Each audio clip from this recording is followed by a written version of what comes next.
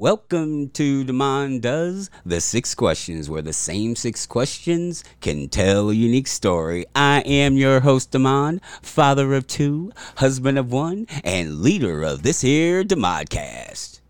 And before we get started, remember to get on your favorite podcast app, leave a 5-star rating and review, and so more people can see the show. My guest may be the nerdiest nerd to ever nerd. From Ren Fairs to cosplay, from D&D to Decima, this educator is very much a Mary Sue. Give it up for the Golden Lasso girl, Kimmy Hughes.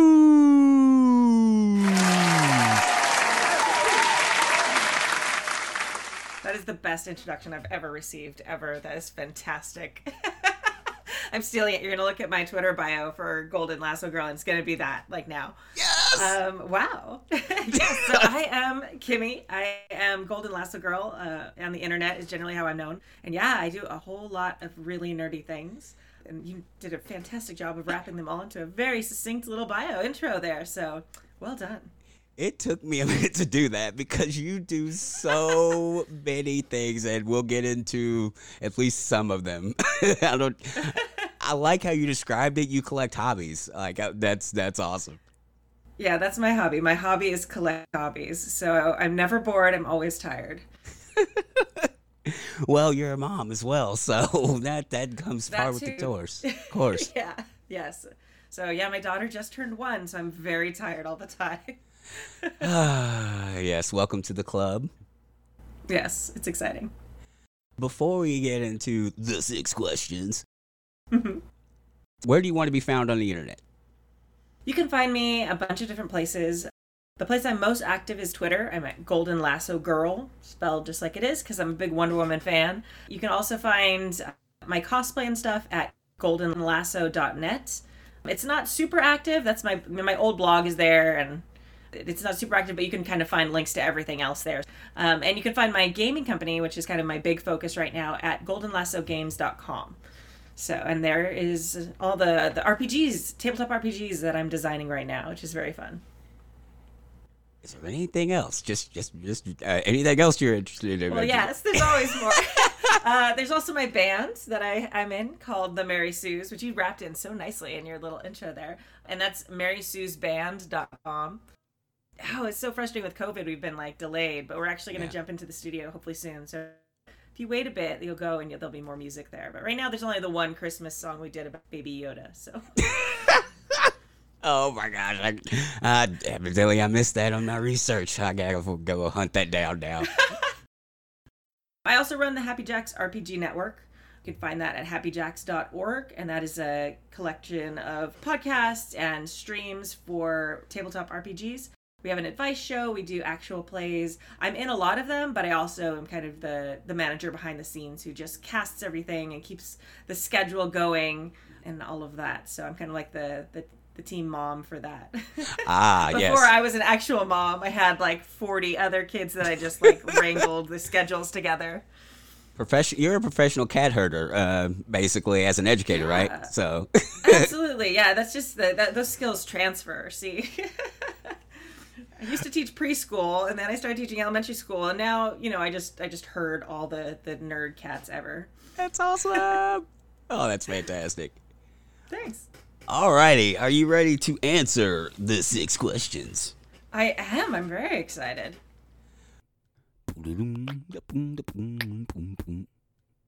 Question number 1. How did you get into the nerd culture? My origin story, I was formed out of clay on Themyscira by my mother. My big intro to that, I have to say, was when I was 9, Batman the Animated Series was in its heyday, and I'd count down to watch it every day. I was just waiting to see if my mom would be able to pick me up and get me home from school and stuff in time to see it.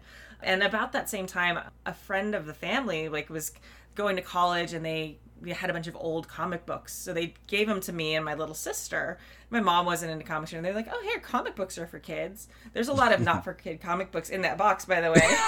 But In there were some just such amazing stuff, like George Perez, like a big chunk of his run of Wonder Woman. Wow. Was in there, which was amazing. I still have those. And then, gosh, a bunch of X-Men, different ones. The New Mutants was in there, which is like, whoa, like as a kid, you're like, oh, these are kids too. And you like, and I just really connected with that. So all of that was just kind of a touchstone that sent me off in that direction as a child. And then I became the Star Wars trivia champion of my middle school. So I was very cool. Very cool. Legit, that's what we did at break and lunch, is sit and see who knew the most shit. Sorry. It's fine. It's fine. We're adults here. Following that very cool, like obviously very popular line from my childhood, I was always interested in all that stuff. Super into Lord of the Rings. Played MMOs from like Ultima Online was my first MMO, where I made or I was part of an elf guild where we actually spoke Quenya to each other in the game. So unfortunately you can't really put Quenya on a resume. So, but I knew that second language. It was fantastic. Wow. I think wild, right? I think my real like entry into like nerd culture though is like becoming a community with it was the Renaissance Fair. That I joined that after high school. The Renaissance Fair is, at the time, the Southern California Renaissance Fair was near my hometown, and a bunch of people had like we go every year, and like some people were working it. So when I graduated from high school, I went again, and I'd kind of gone over the years and thought it was fun. But then I was like, hey, I can like work here. So, I showed up, I snuck my way into an audition I wasn't supposed to be in. And I got cast in a show of all these women singing. And it was kind of like history. Like it became a thing where, I worked Ren Fair for almost 15 years. And it became seriously like my family. Like to this day, the people that, I worked Renaissance Fair with are my closest friends. And some of them are in my new band, the Mary Sue's. And that just kind of led its way to me learning how to do costuming for the Renaissance Fair, which then led me into cosplay, because I was like, hey, I sew leather stuff all the time. I can totally sew like a leather Wonder Woman outfit, because that's what it should look like, man. Oh man, the first time I cosplayed, I think it was Comic-Con 2012, 2011, something in there. They'd just come out with that Wonder Woman pilot where she looked like she was made of plastic, with Adrienne Palicki. And I was so frustrated because I was really happy about her casting, but it was like all plasticky. So I was like, I know, I'll use my Ren Fair sewing skills to make a authentic, like sort of Roman looking leather outfit. No one's ever thought of that. I'll be the first person to go to Comic-Con and dress up. Yeah. I'd also never been to Comic-Con before, by the way. In this prepping for this costume, and I discovered this thing called cosplay on the internet, and there were these forums where people talked about costuming as superheroes, and that just like led this huge other divergent path. So it's kind of funny how like the nerd things in my life have kind of dominoed and caused the others. Mm-hmm. And from there, again, like all the people I met at Ren Fair, we'd sit around between our shows all day and just talk about nerd stuff. And one of the things we talk about is tabletop gaming. So finally, after like 4 years of doing this, a bunch of us were like, hey, why don't we actually game together? Because all of us were like talking about gaming all the time, but none of us were actually gaming. It was one of those things where like, oh yeah, I remember in college I used to game all the time, and I wish I had time for that now. And we're sitting here for literally hours together talking about it. So we'd built a studio to record the bands, because there's like 3 or 4 bands who all performed at the Ren Fair together. So we made a little studio in someone's like garage. And we're like, hey, we're not using this very often. We should like record ourselves talking about these role-playing games. Like we will share our knowledge like after we'd been playing for like 5 minutes again. And that just like snowballed into this huge thing where now we have, like 4 to 6 APs running at a time. And we have our weekly show on top of that where we give advice. And a bunch of us have started writing and publishing our own RPGs, which is, I'm one of those. So after years and years of, like, I think it's been over 10 years of that podcast. Wow. Yeah, we're like one of the like old school like role-playing game podcasts and actual plays. Yeah, that kind of has inspired a bunch of us to write our own stuff. It inspired me to write my own thing, Decima, which you mentioned in the intro, which is my world-building game that you play before you play basically any system. You can use it with D&D, Savage Worlds, Shadowrun, whatever you want. So it's kind of designed to be like that generic pre-game character connections, setting builder, map maker tool that you can play with your group. Like now I'm here and I cosplay and I have in a band. I miss making music, so I got two of my best friends, CB, they are just like the most incredible music writer. I'm really good with lyrics, so generally I write, the lyrics, hand it to CB, and they like make it into music. And then my friend Carol's amazing bass player. So the three of us are just like this little trio called the Mary Sues. In between all of that, sometimes I sleep.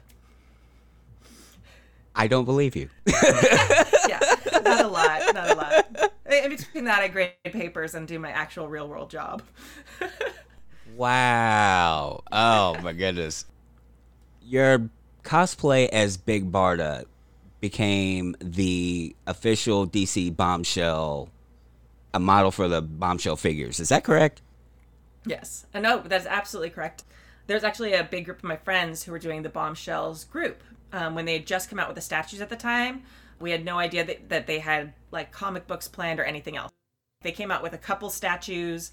There was like Wonder Woman and Batgirl and Hawkgirl. There's like 6 of them, I think. I don't remember exactly which the original ones were. And they were just selling like crazy. So DC was like, okay, like obviously looking to make into more stuff. So they started making like posters and some stuff of a bunch of other characters, and it sort of filled out. There's this big group of my friends that were doing a group, and they were like, hey, do you want to be in this group? And I was like, yes. And they're like, oh, we already have a Wonder Woman. I was like, no. So I was like, they're like, I forget what character was still available. And it was like a character that I'm like, I don't really that interested in that. Like, I like doing brunettes because I hate wearing wigs.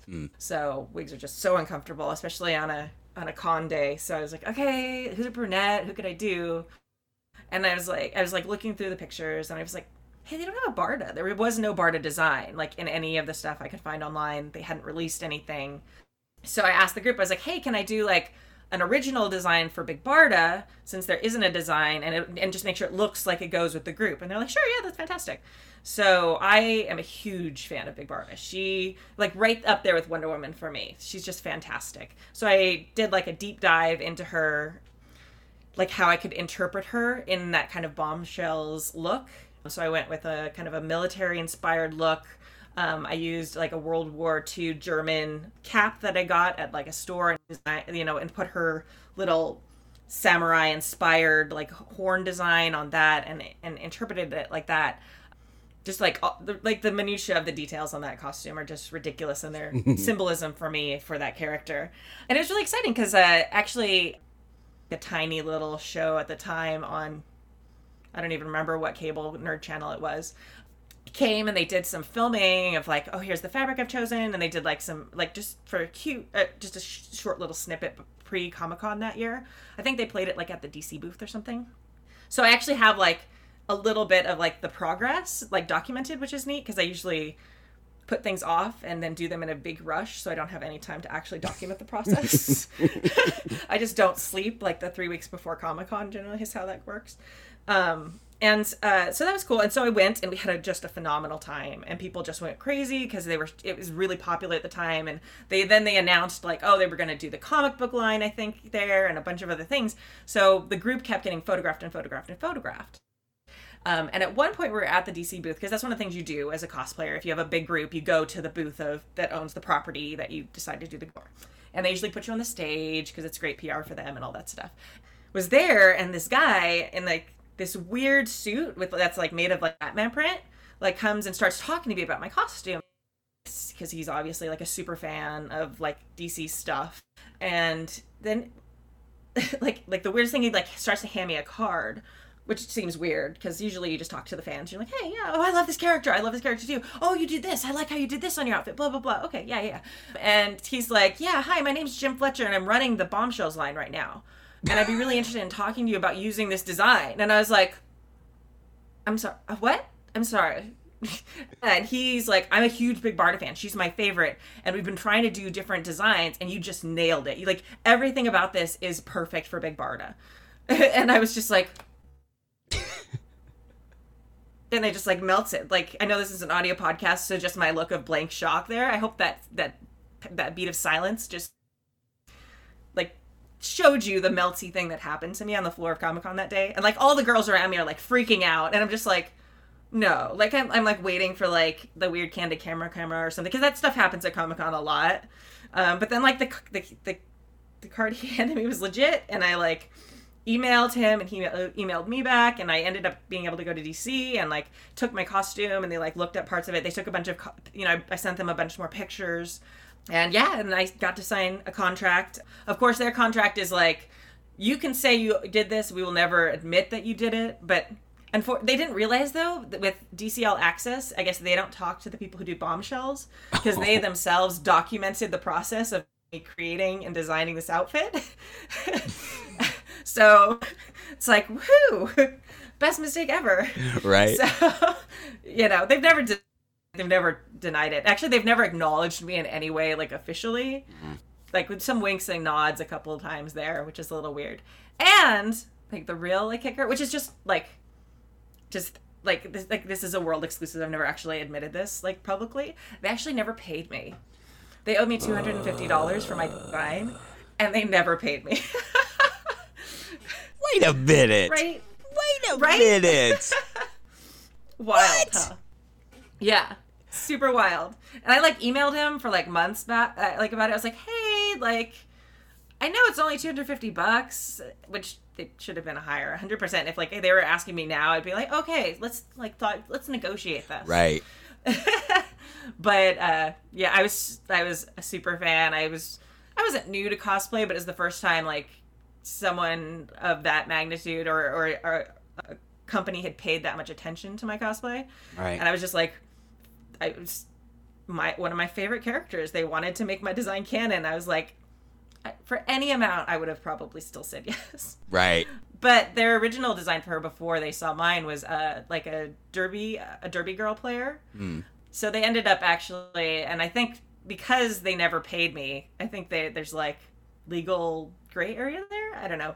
But they ended up never actually making a statue of my design, which kind of makes me sad. I would have bought it in a heartbeat. Like I would have paid money for the thing that they took from me, whatever. So if you look at the Big Barda bombshell, like actual statue by T. Miller Sculpt is the hashtag for the handle for the person who does all their sculpting. It's just phenomenal.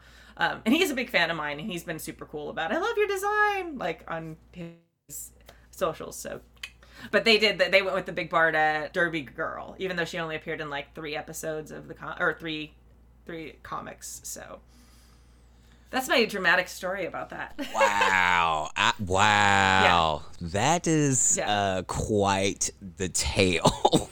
It's wild, right? But it's pretty cool. Like I actually own like action little like figures of me, because it's me in my head at least. Well, yeah, that's awesome. I learned a lot about the process. I learned a lot about what I need to ask for as an artist for like my creations and stuff like that. So there's been a lot of cosplayers who've been acknowledged by creators or brought high by creators because they do great interpretations of things that artists have done for the comic books and things like that. As far as I know, and it's kind of like my one little like I'm very proud of it. This is the first time that I know of that a cosplayer has influenced the opposite direction, where a cosplayer has come up with a design that is then brought into the comic world, which is pretty exciting. And like as annoying as it is about the money and stuff like that, and I knew I would never be like officially acknowledged. That was in the contract I signed, so I was like whatever with that. But it's so cool because I love Big Barda, and I just love that like no matter what happens, like that is like a little bit of Big Barda that is history because of me, and it's just makes me so happy. Like I can't, like you're all nerds, you get it. Like there's just like this level of fanness there and fangirling that I just like will never get over. Wild. That is phenomenal. I have interviewed some very interesting people, and it never ceases to amaze me. And that's unbelievable. I'm just dumbfounded by the story you just told me. It's so exciting. It's crazy. Well, and I think it really goes to show like when people put their like real love and dedication into something, like even though like people make fun of us nerds all the time for our like attention to minutia and our dedication to silly details about the things we love. But like I really honestly feel like that was one of the cosplays. Like I'm into detail. I'm into doing like Nolan-esque, very realistic interpretations of characters. Something that looks like isn't spandex. Like, I use real metal, I use real leather, I use all these things. But that was the first costume that I'd really gotten to use my total creativity on. Like, okay, the blue I'm going to pick because it matches her scales, but also, and it's got lines in it. So it, like, because it's like this pinstripe blue, that the outfit I made, and that's going to represent the scales for me. So because I didn't want it just to be plain blue fabric. And it's because I wanted something textured there. And, the certain color I picked for like the piping around the jacket and all the different things. And it had to be this perfect color of like bronze, like bronzy gold to match like what she's supposed to be. Like all these little details that 98.5% of people like don't even notice. It's like, oh, it's gold. I'm like, no, bronze.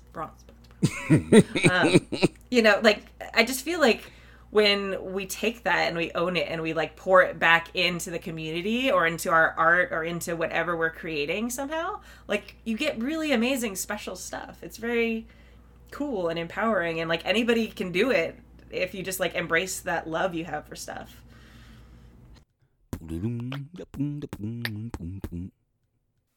Question number 2.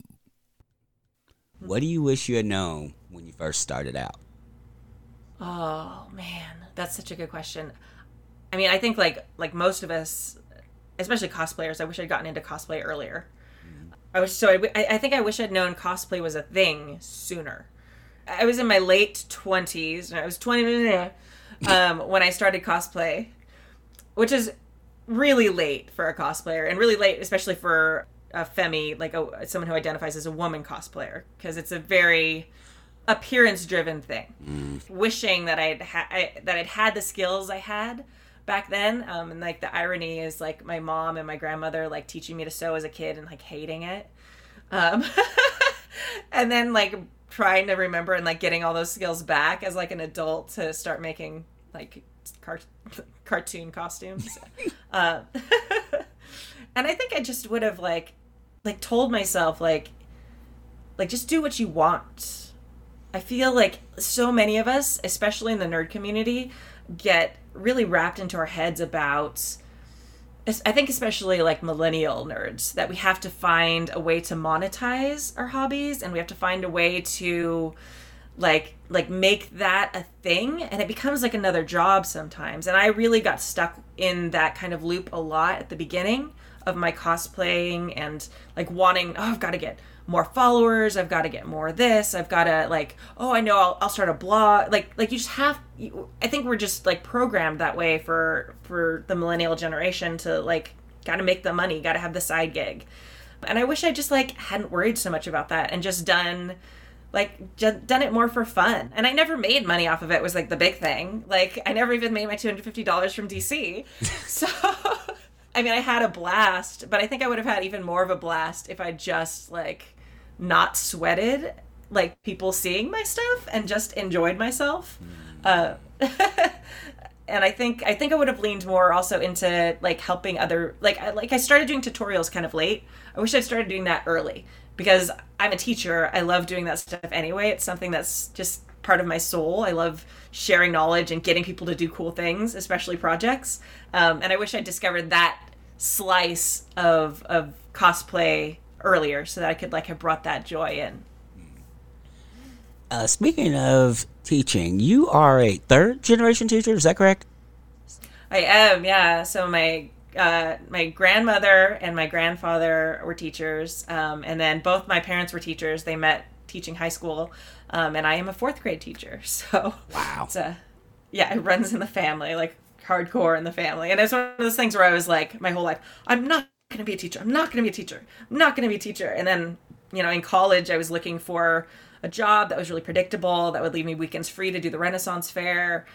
And I was like, oh, okay, I'll do preschool teaching. Okay. And then I was running a classroom for 2-year-olds, and I just loved it. It was so fun every single day. And I would have stayed teaching preschool if I could have made a living at it, but it's really hard to do. They don't pay preschool teachers nearly enough. So I ended up getting my degree and becoming an elementary school teacher, which has been fantastic, and I love it. This year's been hard, but it's still just incredibly rewarding. So I'm interviewing the cool teacher in your elementary school. The cool teacher. Yeah. This year is like, I'm usually really strict, like Diana Prince and Wonder Woman, like separate, like Sure. my professional life and my nerd hobbies. And like this year, because like we started doing hybrid, where I have to stream my lessons. So like half my class is with me in person, half of them are at home on the internet. My district brings me like this little rinky dink like laptop I'm supposed to stream on. I was like, no. So I bring in my giant like retired streaming computer, not my current one, but my old one. And my students are like, Miss Hughes, that's a big gaming computer. Oh, is it? Oh. So I'm like still trying, but they're like I've got my little light set up and like the green screen. They're very suspicious. I love it. So I'm just like waiting for the day I'm on Twitch and Miss Hughes? Miss Hughes, is that you? And like chat and I'm like, oh, Well, the cover's blown. busted. That's all. Yeah. That's fantastic. I love it. Yeah.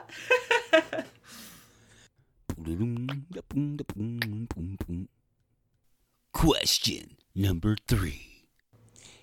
Usually this is, what is your go-to order at your favorite hometown restaurant? However, Yeah. considering the subject we're talking about, what is your go-to snack for game night?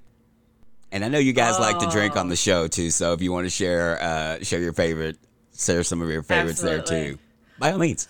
Oh my God. Okay, so 2 things are my absolute favorite. I love Swedish fish. Like, they are my favorite. I love them. I could eat so many of them. My favorite thing to drink is what I call Kimmy apple pie, but I'm sure it's got a better name, but that's what I've called it. It's basically any kind of hard apple cider, and then a bunch of, I can't remember what it is. I've been pregnant for a really long time. I haven't had a lot to drink in like a year and a half. And then Fireball whiskey in it. So you mix it. What? And it literally, yeah, like hard cider and Fireball whiskey in there. And the cinnamon from the Fireball whiskey mixes with the apple taste, and it tastes like apple pie. And it will get you really, really drunk very quickly. And it tastes really yummy. Damon does not claim any responsibility for any accidents Yeah. from No, Kimmy apple don't pie. drink and drive. That's terrible. Like, but if you like apple pie and you have a safe place to be for a long period of time, that's a good drink. How did you discover this? I love hard cider, and I liked I'm not a big like hard liquor drinker. I like sipping things. And what happens is people bring stuff to the studio and it gets left there. And then while we're playing or recording, we're like, hey, what alcohol is there? Fireball whiskey. Like, that's it? Like, someone brought Fireball? That's like terrible whiskey. It's like we all have our bad like college or high school memories of someone bringing Fireball, because that's most people, you say Fireball and everyone remembers like that one night they had with Fireball and they're like, oh. But like that's all there was, is like I had like a Angry Orchard and like there's some like Fireball there, and I was like, this is all we got, like let's make it work. And I poured it in together and I was just like, oh, this is so good. I actually started buying Fireball whiskey for the purpose of putting it in this. There are better cinnamon whiskeys out there. I know people have like added me about it, but that's generally the one that I can get like anywhere. So any kind of cinnamon whiskey and like apple hard cider, just like usually a very good combo.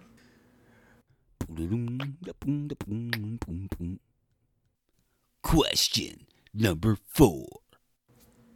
What are you curious about? I'm curious about everything. I'm absolutely an incredibly curious person. I spend a lot of time on the internet falling through like the rabbit holes. Like you start looking something up and then you start looking something else up and something else up.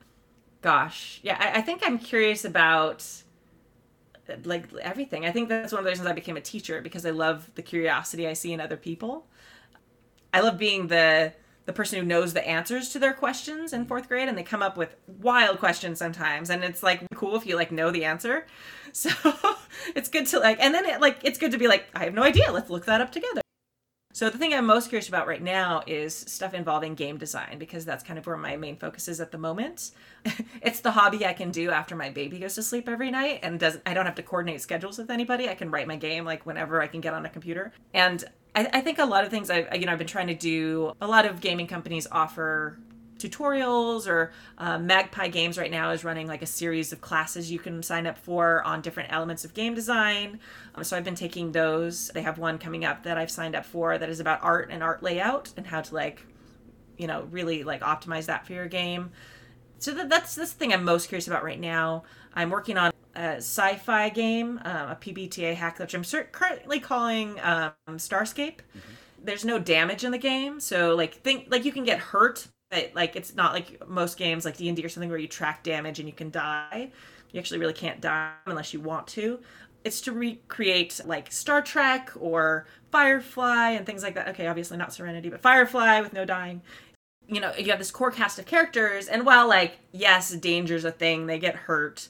Like, unless someone like leaves the show, like the core characters don't really ever die. They can magically make a new spine for war for whatever. So like there's nothing like really terrible going to happen to them physically. The main focus is their relationships to each other. How much do they trust each other? Someone betrays them. Oh, they lose trust. So it's kind of that like dramatic element in there that the game is designed to recreate more than physical danger and things like that. So that's a big thing I'm working on right now, and I'm trying to like fiddle with that. I'm doing like very alpha testing of that. So just reading other games and like absorbing that, like what did they do for this and what did they do for this and how do they lay this out and how did they phrase this, and so that's what I'm curious about right now, game design things.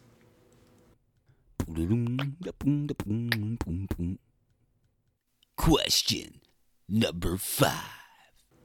Is there anything I should have asked but didn't? Well, yeah, you should be curious. You should ask about everything. Is there anything specific I should have asked? Gosh. I think, how about asking, like how my like real life, my Diana Prince life, like relates to my Wonder Woman / nerd life, because it is an interesting kind of balance with that. I don't know if you're interested in that, but how do you balance your Diana Prince with your Wonder Woman? My real life with my nerd life. It's really difficult, actually. It's hard, especially working with students.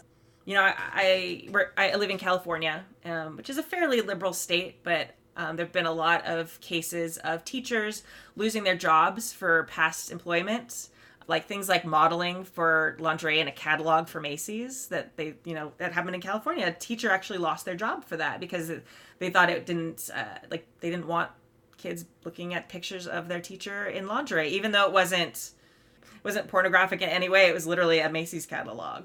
So there's actually really stressful elements with that, with some of my hobbies. You know, I try and do realistic representations of my characters. There have been times where I really loved an outfit and I chose not to cosplay it because I was worried if a picture of it ever came out I might face repercussions with my actual career. And that's hard. That's a difficult thing to balance. When I'm streaming and things like that, I kind of have to be aware of what characters I'm playing. I don't worry about cussing so much because I make sure, since I run the channel, I make sure it's all labeled as not for children. So if my kids end up watching, my kids, I say my kids, I mean my students. If my students end up watching it, like, hey, this was labeled as not for them. So that's kind of a choice that was made by them or their families. But I have to be really aware of that. So it's hard. It's scary sometimes. You never know what is going to offend somebody else. And as I'm starting a company myself for my gaming, and as I continue being a cosplayer and now a mom myself, like it all kind of gets woven together, and I have to be very careful about keeping that clear line, making sure things I put on the internet are not easily found by my students. That's one of the reasons I stay with like 4th grade and younger, because they're not so Google savvy yet. Yeah, but I also love them. 4th grade's a fantastic age. They're like 9, 10. They're just discovering what interests them. And I remember being that age and being like, oh, wow, history's cool. And things like that. I think that's the biggest challenge, is people are so judgmental, especially of hobbies and, communities they don't understand, including the nerd community, even though we have these awesome, big Marvel movies now, which we didn't when I started cosplaying. So I'm a little less worried about it now because it's a little more accepted. But there's still, you never know. So just keeping that line to keep myself safe it sucks that I have to do that, but that's hard. I do have another question. Okay. What is the most mundane thing about you? That's a good question. I think I drive a Prius.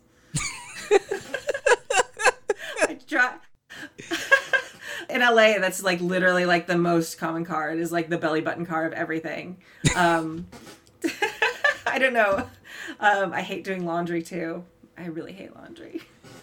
I have my laundry chair. Like some of us have the laundry chair. That's like a fixture in my home. It's just like out of the way so nobody sees it.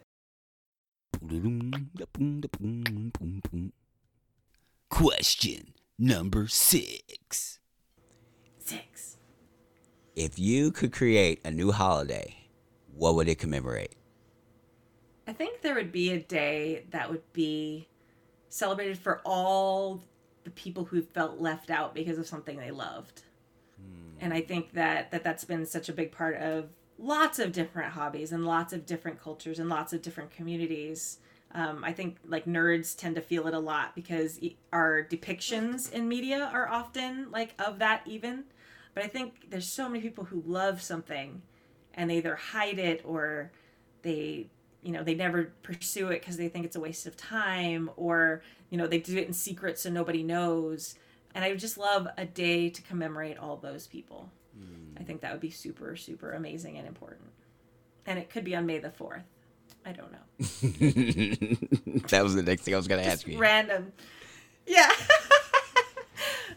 I don't know. That seems to me, that's like the most nerd day I can think of. But I would want it to be for more than just nerds. I think nerds, I think we've all felt that, but I think that's also something that's really common with a lot of people. There's people who love music and they decide not to go into music because they, their parents said, hey, you'll never make a living that way. Or there's people who love design, or people who love drawing, or people who love, writing, all these different things. Some people love, politics and things like that, like whatever you love. And then, so many of us turn away from that for what's practical. And I think we need a day to remind people that being practical is not always, soul feeding. Do you have a name for the day? Do I have a name for the day? I don't.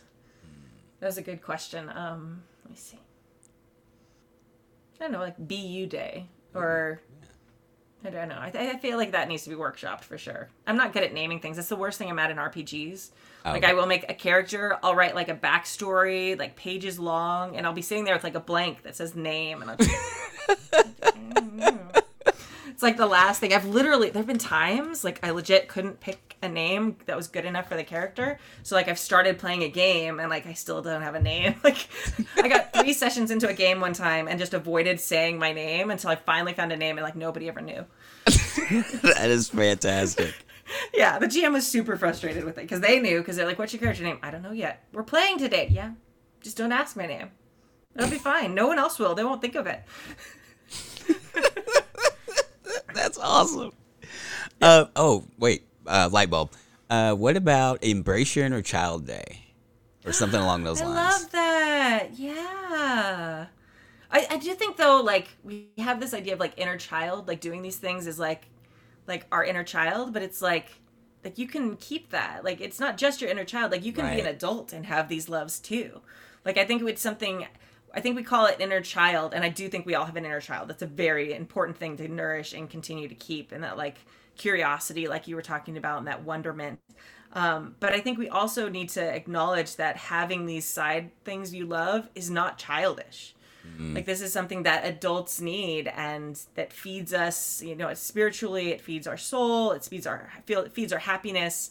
It keeps our stress levels low sometimes, unless you're like in that last 3 weeks before Comic-Con.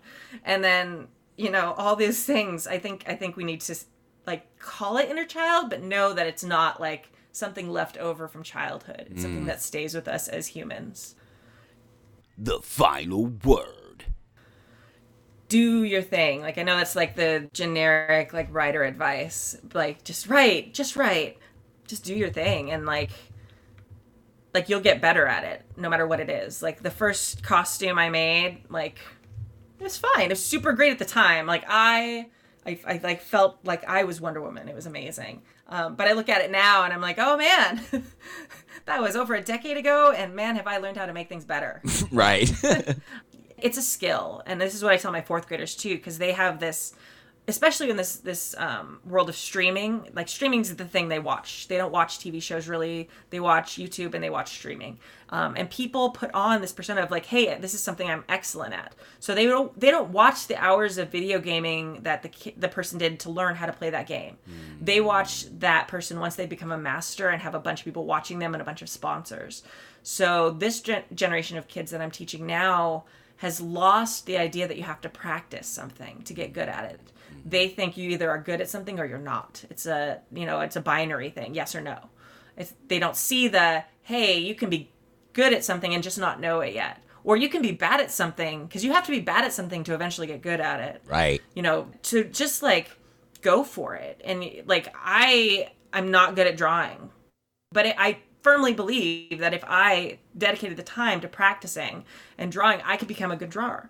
Because it is a skill like anything else. It's like learning to drive. It's like anything else you do. So I think we need to lose that mindset of you're talented or not.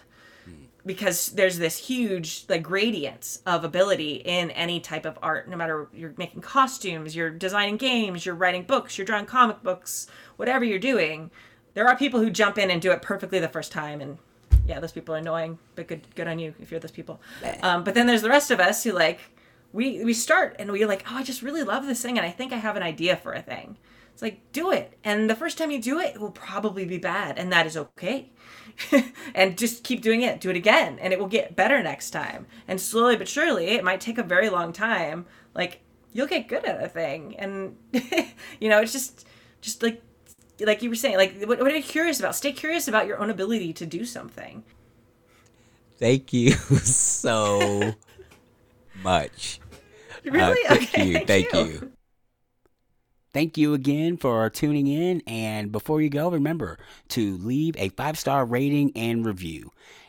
Remember, you can find me on all the socials, the Instagram, Facebook, and the Twitter at Damon Does, all one word. And if you'd like to send me an email and let me know what you think about the show, or you have an idea for a guest or any kind of feedback, I'd love to hear it. And that's Damon Does, all one word, at gmail.com.